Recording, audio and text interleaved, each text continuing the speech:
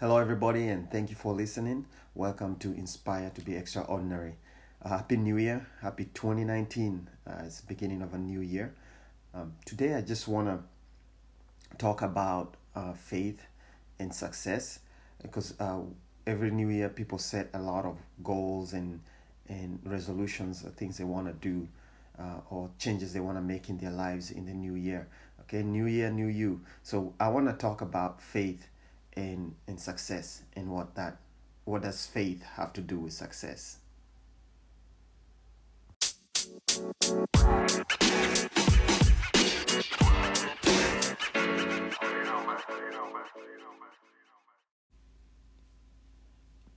Before success, first comes faith.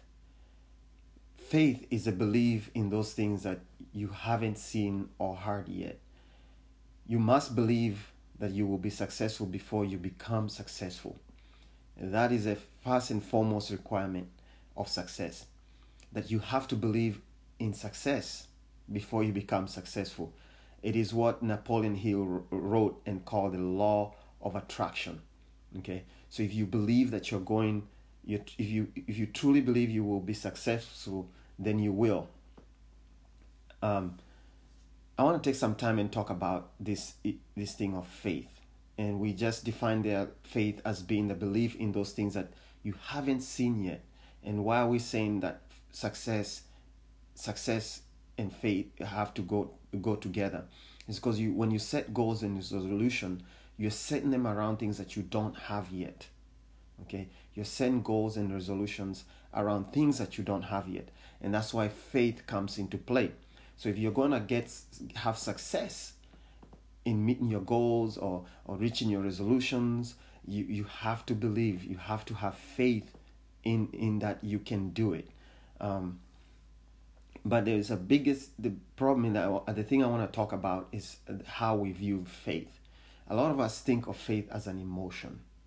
Okay, faith is not an emotion. It can start as an emotional feeling, but it is not an emotion. Faith is actually work in action. Okay, faith is belief in action. If you believe that you're gonna do something and you can't do something and you can do it, then you're gonna put some work behind it. If you truly believe it, if you truly have faith that you can do it. The author of the book of James posed this question: what good is it, dear brothers and sisters, if you say you have faith but don't show it by your actions? Can that kind of faith save anyone? Okay, so when we start New Year's, it's a new year, new me, and we shout and yell and scream and shoot fireworks and all that stuff, and we say, starting January 1st, I am going to start doing this. I'm not going to eat any more of that ice cream. I'm going to exercise. I'm going to run. I'm going to do all this. By the way, people set goals around three things. Finances is going to fall in the finance, relationship, or health. Okay, those are the three areas that everybody, I think, when you look at all the goals and resolutions, those are the top three things that especially the people who look at these things say that everybody sets goals around those three things. And at the beginning of the year, we say all these things that we're going to do, and it's a very emotional thing. But I like what the author of James, the book of James, said here. What good is it, dear brothers and sisters, if you say you have faith but you don't show it by your actions? So you saying that you're going to lose weight, that is faith. You're showing faith in yourself. You're believing in yourself that you're going to do it. But if you don't put actions behind it, that kind of faith, that kind of belief, that kind of excitement is not going to save you. It's not going to get you where you need to be. So first you have to believe that it can be done. Okay? And this is Les Brown. Les Brown is a motivational speaker. I love him a lot. I listen to him a lot, and he says this, that to be successful, you first of all you have to believe that it can be done. You have to believe whatever it is that you're trying to do, whether it's starting a business or losing weight, that it can be done. Okay, then you have to believe that you can do it. All right, it can be successful, and that you can be successful. Sorry, you have to believe that you can do it and that you can be successful. And this is a problem. Most of us stop there. That is where we stop. Okay, we believe that it can be done. We believe that you can do it, and that's where we stop. And when we stop there, that is where frustration and disappointment begins. Okay, I don't believe in failure. I'm not going to say failure because I don't believe in it. And we can talk about that another time. But we can get disappointed and we can get frustrated. And it starts when we just believe in something and we just stop there. And we think just because we believe in it and I believe that I can do it, I am motivated to do it, and that's enough. Believing, having faith is a first step, but it must be followed by action, by work. Okay? And I know we like using the word action. Nobody likes the word work. Yeah? You gotta get to work. That's just how you make your faith come alive. You make your belief come alive. That is how you achieve your goals. So where does success begin? It starts with you. The faith in you. That you have to believe that you can do it.